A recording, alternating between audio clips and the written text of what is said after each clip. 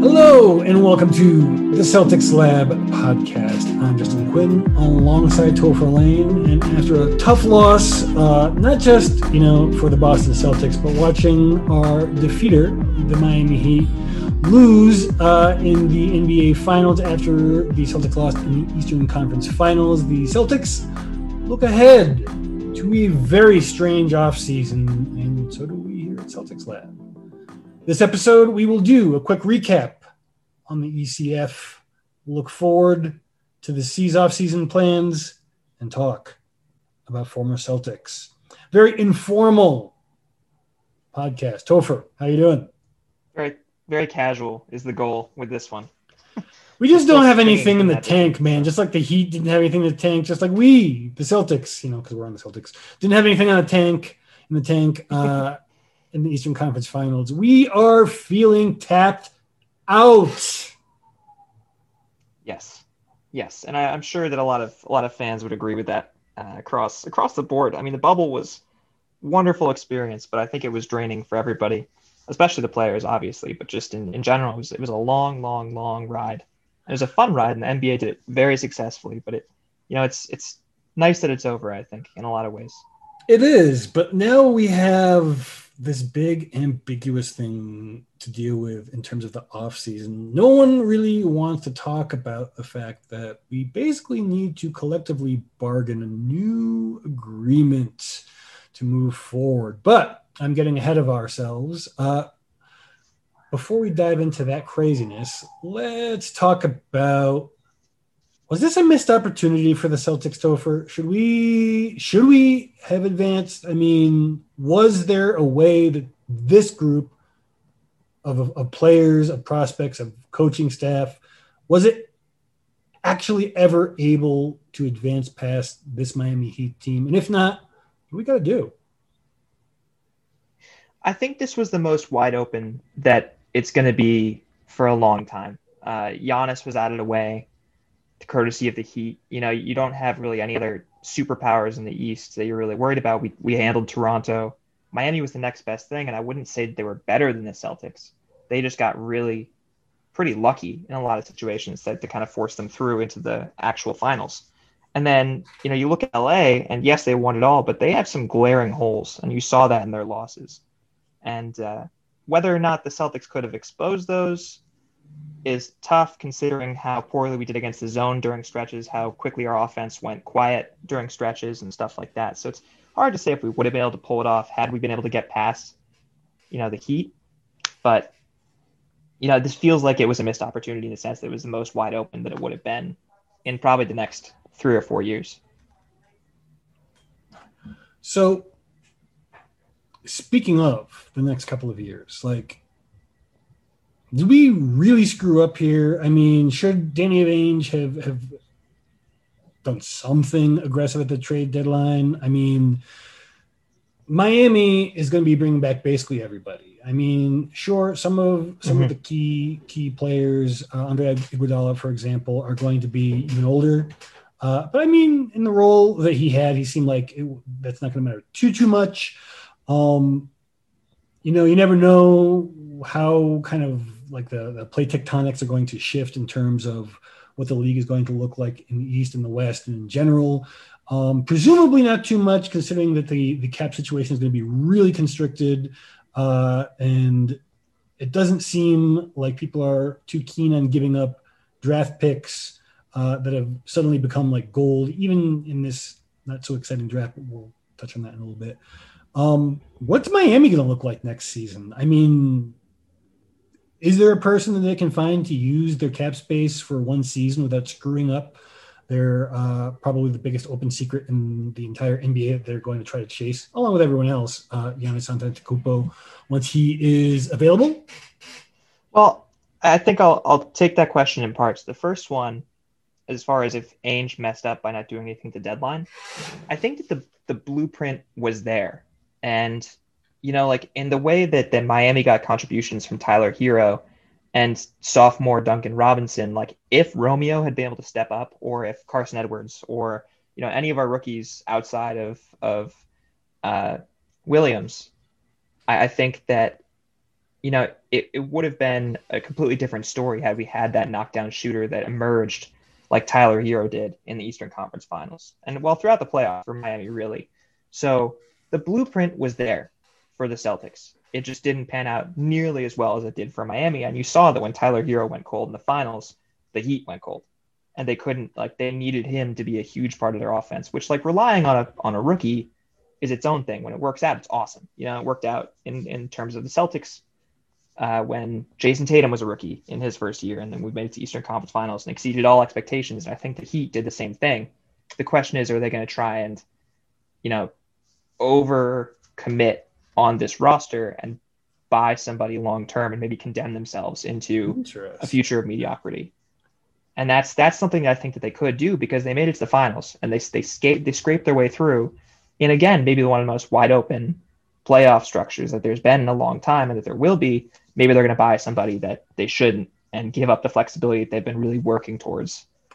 I don't think they're going to take themselves out of the Giannis running. I don't think that we were talking before. I don't think so either, but it's a possibility. Yeah, we were talking about Gallinari, Danilo Gallinari, who is reportedly talking about. Shut up! I have a migraine. Gallinari is talking about not caring as much about how much he makes. I'm not sure if it's long term. I'm not sure if it's just in his next contract. I'm not sure if it's for 1 year. I'm not sure, but I can tell you one thing. He is not going to take a mid-level exception to come to Boston. It's not happening. It's not, guys. I want him to, but he's just going to get more money from almost anyone, and probably several contenders who can at least give him a full, not taxpayer MLE. So who might they be looking at? I mean, that's the only person I can think of other than one other person who kind of has to do with things we won't dive into too much today. But I think you know where I'm going with this.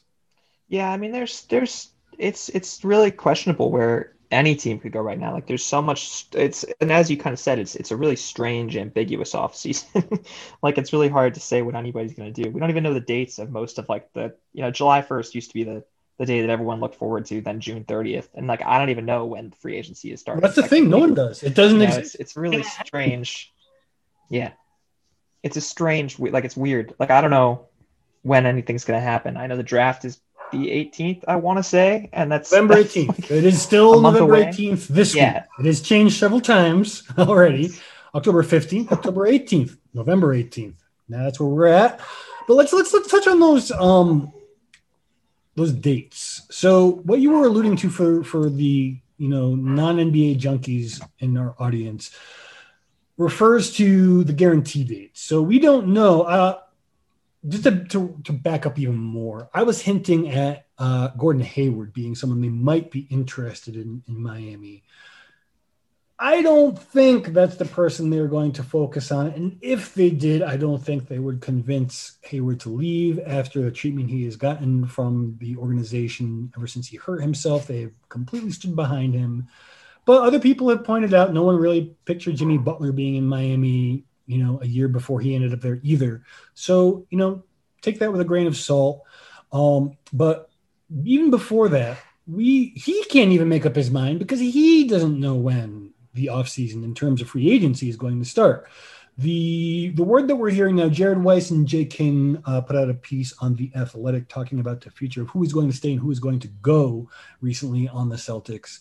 And one of the things that they mention, almost in passing, is just that we don't know when these events are going to happen, but they're probably going to come after the draft, probably in December, with the season slated to start sometime, probably in either very late December around Christmas, but more likely in January, according to Adam Silver.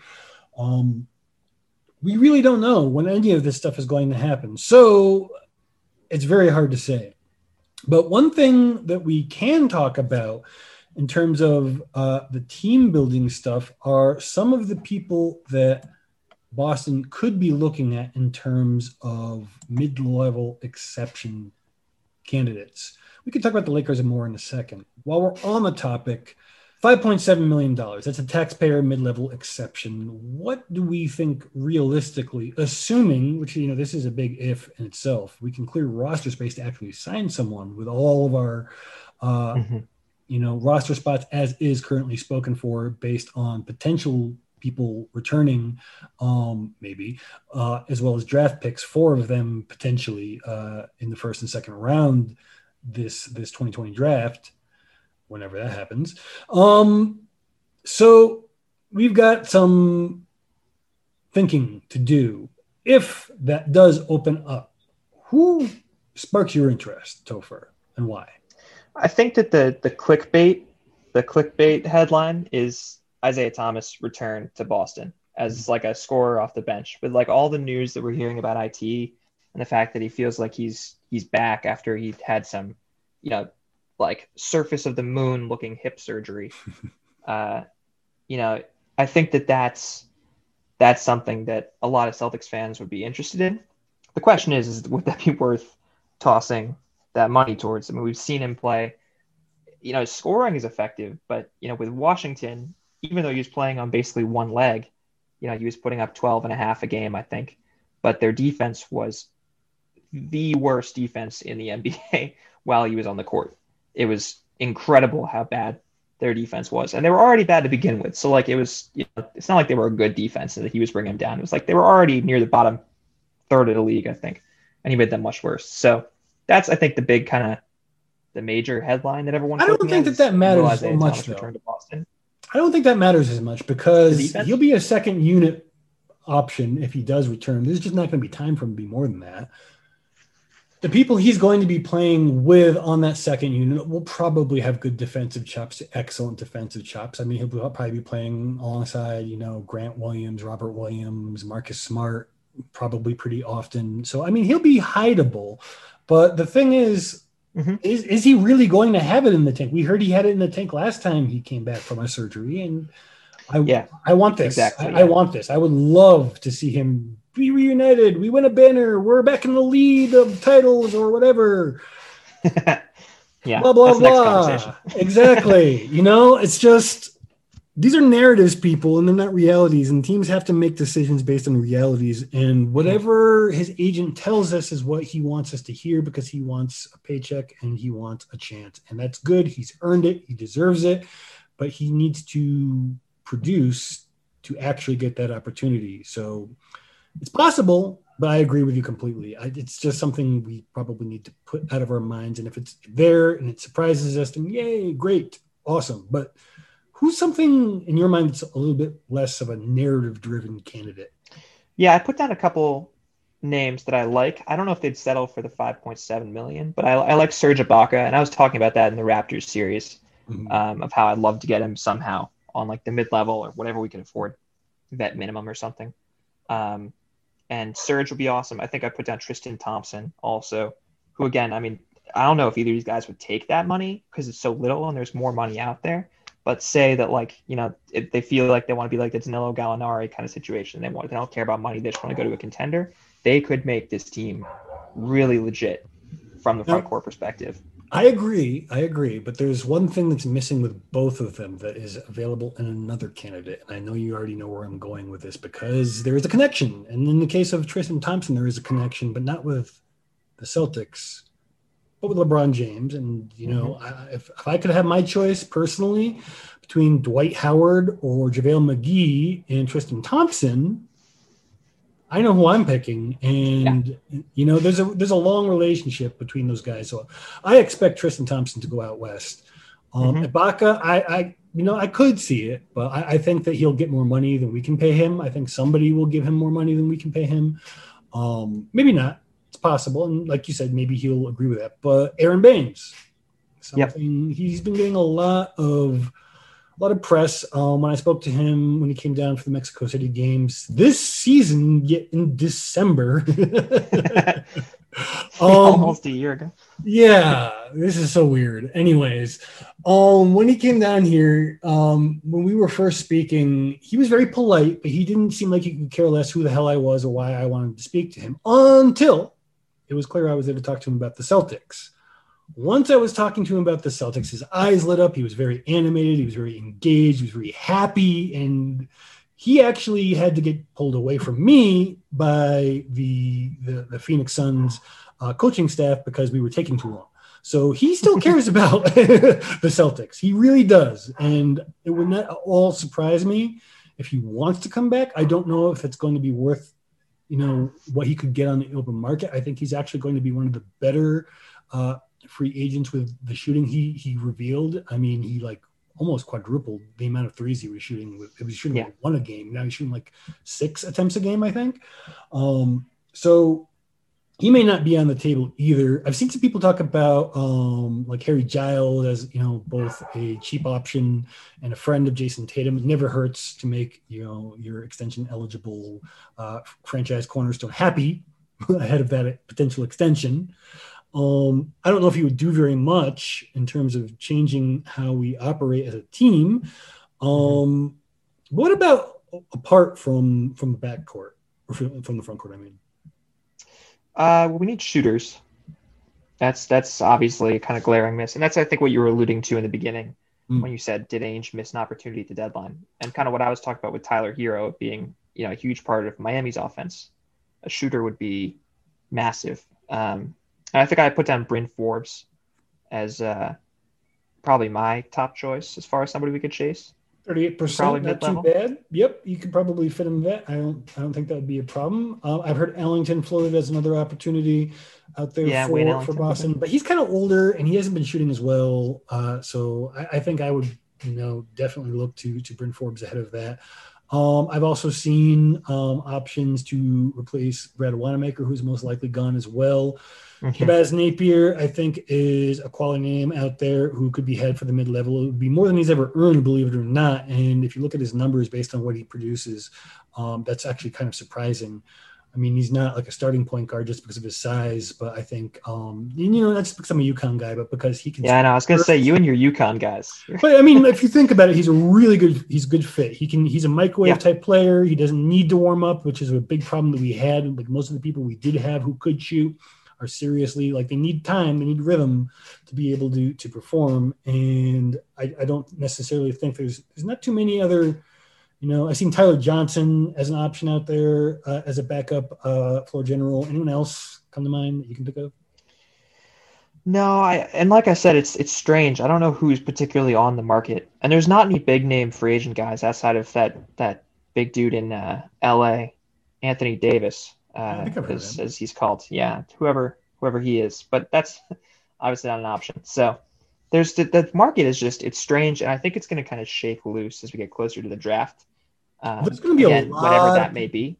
A lot of people, I think, who are going to be doing some really good bargain deals for 1 year because there's only like 5 or 6 teams with any kind of appreciable amount of cap space, and there's probably at least a dozen potential candidates who should be making more than even the full MLE.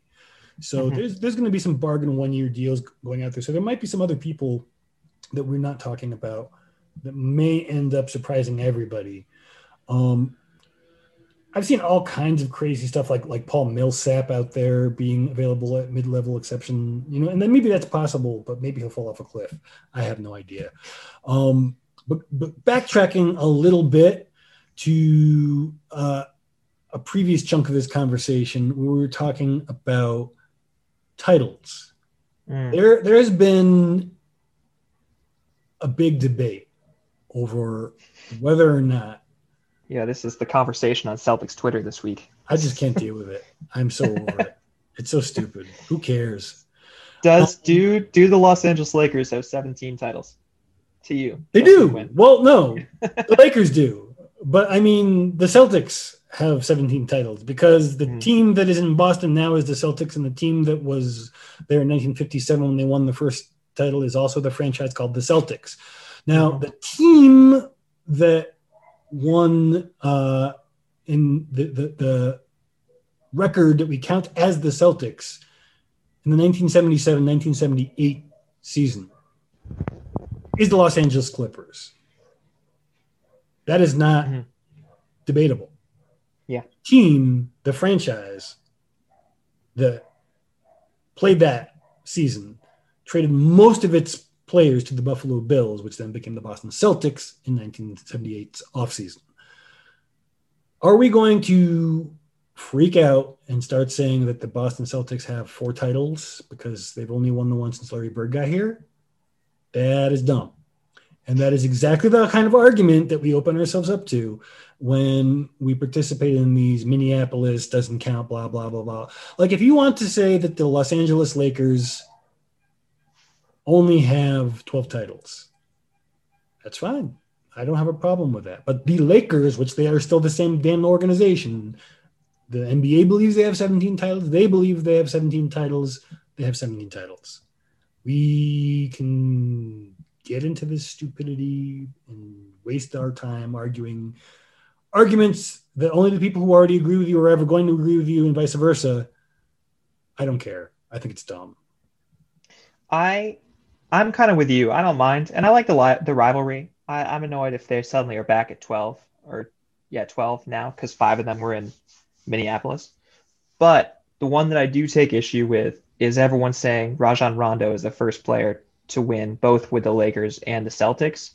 But a player, Clyde Lavalette, I want to say. Yep, that is him. Won with the Lakers back in 1954. Granted, they were in Minneapolis, so that's its own thing. But if you're going to take 17, then he was the first player to win with both the Celtics and Bill Russell's Celtics in 63 and 64. That is correct. Absolutely. I'm really proud of myself. I'm exhausted and I remember years. And then the Lakers in 54. Yeah, so that's a totally fair argument. That's where I take issue. If Rondo is the first player to do it, then they only have 12. That's you can't have it both ways. That's the standard. Yeah, absolutely true.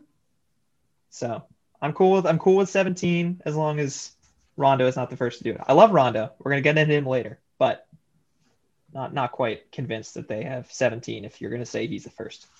Yeah. No, with you 100%. So about these confusing times, we don't know for sure that the draft is going to be November 18th.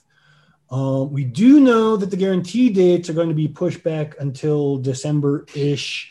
But in terms of the draft, anyone off the top of your head that you want us to be keeping an eye on? There's 3 basic scenarios here that I think could happen. An aggressive trade up where we use all 3, an aggressive trade up where we use 2 and keep 1. And we pick all 3 because we have somehow worked magic making rosters some other way. No, I mean, my expectation is that we're going to trade them. Like, I don't think that we're trying to take, especially all 3 picks this draft. I would be surprised if that's the move. I think that we're going to either trade, 2 of them for a pick next year or 2 years from now or something, the way that Ainge typically does. Yep. And then take somebody, I don't know if we trade up necessarily or if we take somebody at our 14 or what the move is, but there's so many ways. You could trade up, you could trade out, you could combine, you could draft and stash. I mean, really, it's not really that bad of an idea to draft and stash 26 and 30 if you have to make both of them. Like, say somebody like I think he's Ukrainian, maybe. No, he's Croatian. Yeah. Croatian. Alexei Pokusevsky, if I'm saying his name wrong, please forgive me. I've seen him everywhere from like middle of the lottery all the way back to the edge of the first round. If for some reason he did fall to 26, I would be very excited to draft and stash him and feed him lots. He weighs like 180 pounds and he's 7 feet tall, which is way too skinny. For me, though, my ideal situation is I would be happy with either of these outcomes, but trading up to the 5, 6, 7 range, Detroit Pistons, New York Knicks, somewhere in that general range, Cleveland Cavaliers. I have seen writers for all of these franchises talk about being interested in moving back because the draft is considered to be so equally talented from basically the late lottery on into the second round. You can probably find some good values there with some good scouting. So I think that the situation is really better than it's maybe been in my entire adult lifetime for these kinds of trades to happen both forwards and backwards. It's a flat draft with the cap situation being what it is. People are going to need to make deals to make room on rosters, Boston being one of them most likely. I think it's going to be really chaotic, and we're going to put together a comprehensive draft preview in the next couple of weeks just to get us really dialed in on what's out there. But expect chaos. I think it's going to be I think it's going to be as or more, probably even more exciting than free agency this year, just because a lot of people are saying there's going to be lots of trades happening. I'm not so sure. I think a lot of people are just going to dance with the team that they're on and see what happens while the cap situation fixes it, because who wants to lock themselves into a multi-year contract when you have no idea if you're going to be making tons more money next year or if you just really limited at your earning power. No, that's fair. I could see one trade making the dominoes fall. What's that? And suddenly everybody starts moving. Because if Miami makes a big trade for somebody or something, or a Toronto or somebody makes a move, I could see the rest of the East starting to do something. Or maybe, I don't know, Phoenix decides to go and make some crazy move to try and become competitive after an awesome bubble performance. Then I could see the West being oh man, we're gonna have to do something. We're gonna have to put something. So I could see dominoes falling and everybody starts trading. Bottom line, I don't think anyone is going to be able to predict too much about this offseason. But one thing that we can predict, or rather take stock of, is the grass greener? Where former Celtics, we just had to watch either miss on winning a ring, win a ring, or not even be in the conversation. Yeah. So let's start with one. Or we put them outside of the bubble. Yeah, we popped their bubble in some situations. Yeah. Yep. So, bringing back the segment, is the grass greener, where we take stock of whether or not, through whatever means we decide is the right way to do it, whether or not a particular Celtic would be happy where they are now or where they ended up. We'll start with Al Horford. Did not work. He's absolutely way worse off. I mean, yeah, he's being paid more money than we would have been able to afford to give him, but there's no shot. He's already in very serious trade rumors, which don't really have any traction, but he's mired on the bench, I think, is best case scenario for him as long as Embiid is there. Well, that's the thing. Doc Rivers is now the coach. He can almost be an honorary member of this as well. I think it's pretty clear that the grass is not greener for our friend Doc Rivers. Doc Rivers left to avoid a rebuild, missed one season of being out of the playoffs, and has since seen the team he left visit the Eastern Conference Finals 3 times in the 5 seasons he's been gone now. So I would say it's pretty fair that the grass is not greener for Doc Rivers. But what about Terry Rozier? Yeah, I mean, he's got the opportunity in Charlotte, but he gets to do what he wants to do. I don't think he wouldn't have gotten what he wanted in Boston, which was to really start and get a lot of the ball and get a lot of the touches. So I think it is, but obviously he's not winning. But maybe Charlotte has a shot sometime in the future. I don't know. They got that rookie over there who was really nice. I can't remember his name, but he had a really good year. PJ Washington? He was a lot of fun to watch. No, who is... you're thinking about the guy who is not a rookie. Devontae Graham. Yeah, it's a sophomore year, and Devontae Graham. Don't feel bad. Don't feel bad. In the middle of the season, I was like, this guy should be rookie of the year, and then I realized, oh my god, he's not a rookie. Yeah, no, I think everyone thought that because he came out of nowhere. Yes, it was dumb, but so that's a fun. It's a fun backcourt if Terry can kind of return to Eastern Conference Final. Really 18 playoffs. Just in general. Solid season. He was so dominant that playoffs. He was not really worth the money that they paid him yet, but he had a decent. Yeah, not far below what they paid him in terms of value. Yeah. So I think in his case, he's getting what he wanted, and yeah, he's not winning, but I think he's happy.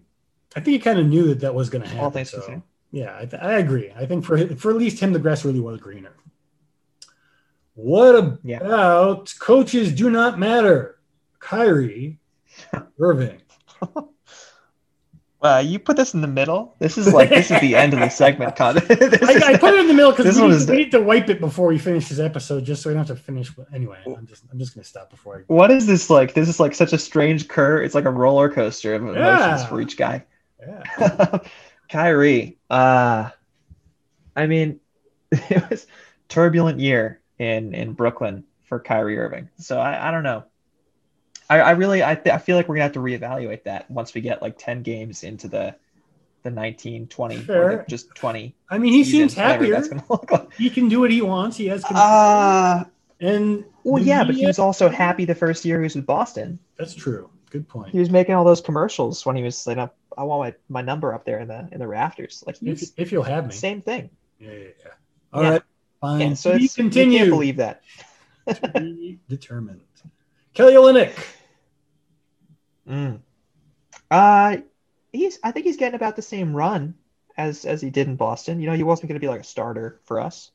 Primary backup. Yep. You know, he got some really good minutes from Miami. He got some really good opportunities in Miami. You know, he made it to the finals. He's playing pretty well. He's making the money. You know, so I think he's in a good situation. And that was one where I think most Celtics fans were like pretty happy. I don't think anybody was like excited that he left. I mean, I don't think anybody particularly wanted him to stay necessarily, but I don't think anybody. I think people were enjoying Kelly Olynyk and were happy to see him get a good opportunity. It was a win-win exit. It's one of the rare win-win exits. Mm-hmm. Jay Crowder. Outside of getting slapped in the face by Anthony Davis, I think he's back to what he was doing in Boston. And I loved Jay so much. I was a big fan of him at Marquette when he was in college. I thought he was the headliner in that Rondo deal with the Mavs, and I was right, which I was hyped about. Yeah. But he's finally getting back to that form that he didn't really get in Cleveland, and he kind of had it in Memphis for a bit, but didn't really get. You know, there was a lot of stuff going on in that team, and he really got to really play his role, especially. And I saw it this offseason or this postseason. He's a really good system player, but you take him out of it, and he doesn't know what to do with himself, and he doesn't like it, and he sucks. So I mean, it's not like I think having a really good coach, is good for him, because his coach Buzz Williams at Marquette, excellent coach, one of those Big East guys, and he was great for him. Part of why he got drafted as highly as he did. Yeah, I think he fits well. It hurts me to see him in Miami, but you know, he fits there well. I think it's a good situation. Obviously, he didn't leave for Miami, unlike Kelly. And Jay kind of was a journeyman to get back to a situation that he fits in. But you know, I'm happy that he's doing well. We arrive at the end. Rajon Rondo. Yes, the second person to win with the Celtics and the Lakers. God damn it, you already tipped the hand. He just won a championship. We all know the goddamn grass is greener. Yeah. It wasn't. when he first was traded and was moving around. Yeah, that was brutal, man. I felt bad. Dallas to New Orleans to Chicago. But playoff Rondo lived through it all, with the exception of that 8-second violation for Dallas. When he got the quote unquote back injury. Yeah, that was so it was a long winding road to get to where he is now, but yeah, it's greener in one sense. But I think no. Do you think he would have like re-signed with Boston if we hadn't traded him? Think he would have stayed a Celtic forever? Probably would have if we would have let him. I don't think he would have been good where his head was at the time with the. Like he would have just been screaming at a bunch of rookies all the goddamn time.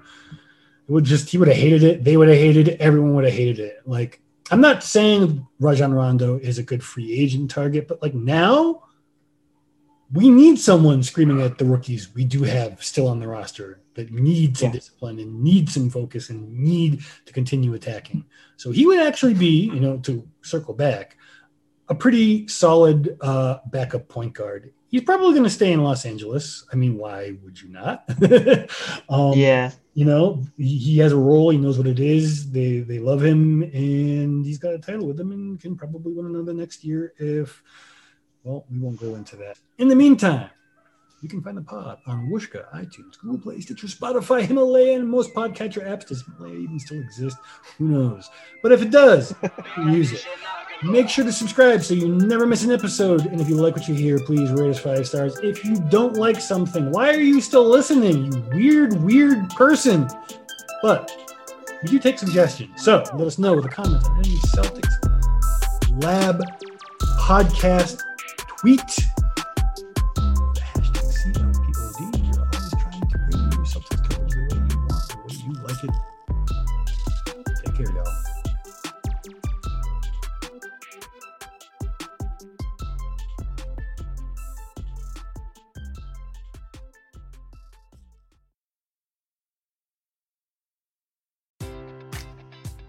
Enjoy all your favorite sports like never before at BetMGM. Sign up using code CHAMPION and receive up to $1,500 back in bonus bets if you don't win your first bet. When you register with BetMGM, you'll get instant access to a variety of parlay selection features, live betting options, and the best daily promotions in the business. And with BetMGM at your fingertips, every play and every game matters more than ever. Remember to use code CHAMPION and receive up to $1,500 back in bonus bets if you don't win your first bet. Place your money line, prop, or parlay bets with the king of sportsbooks today. BetMGM and GameSense remind you to play responsibly. See BetMGM.com for terms. 21 plus only. Virginia only. New customer offer. Subject to eligibility requirements. Rewards are non-withdrawable bonus bets that expire in 7 days. Gambling problem? Call 1-800-GAMBLER. Promotional offer not available in Washington, D.C.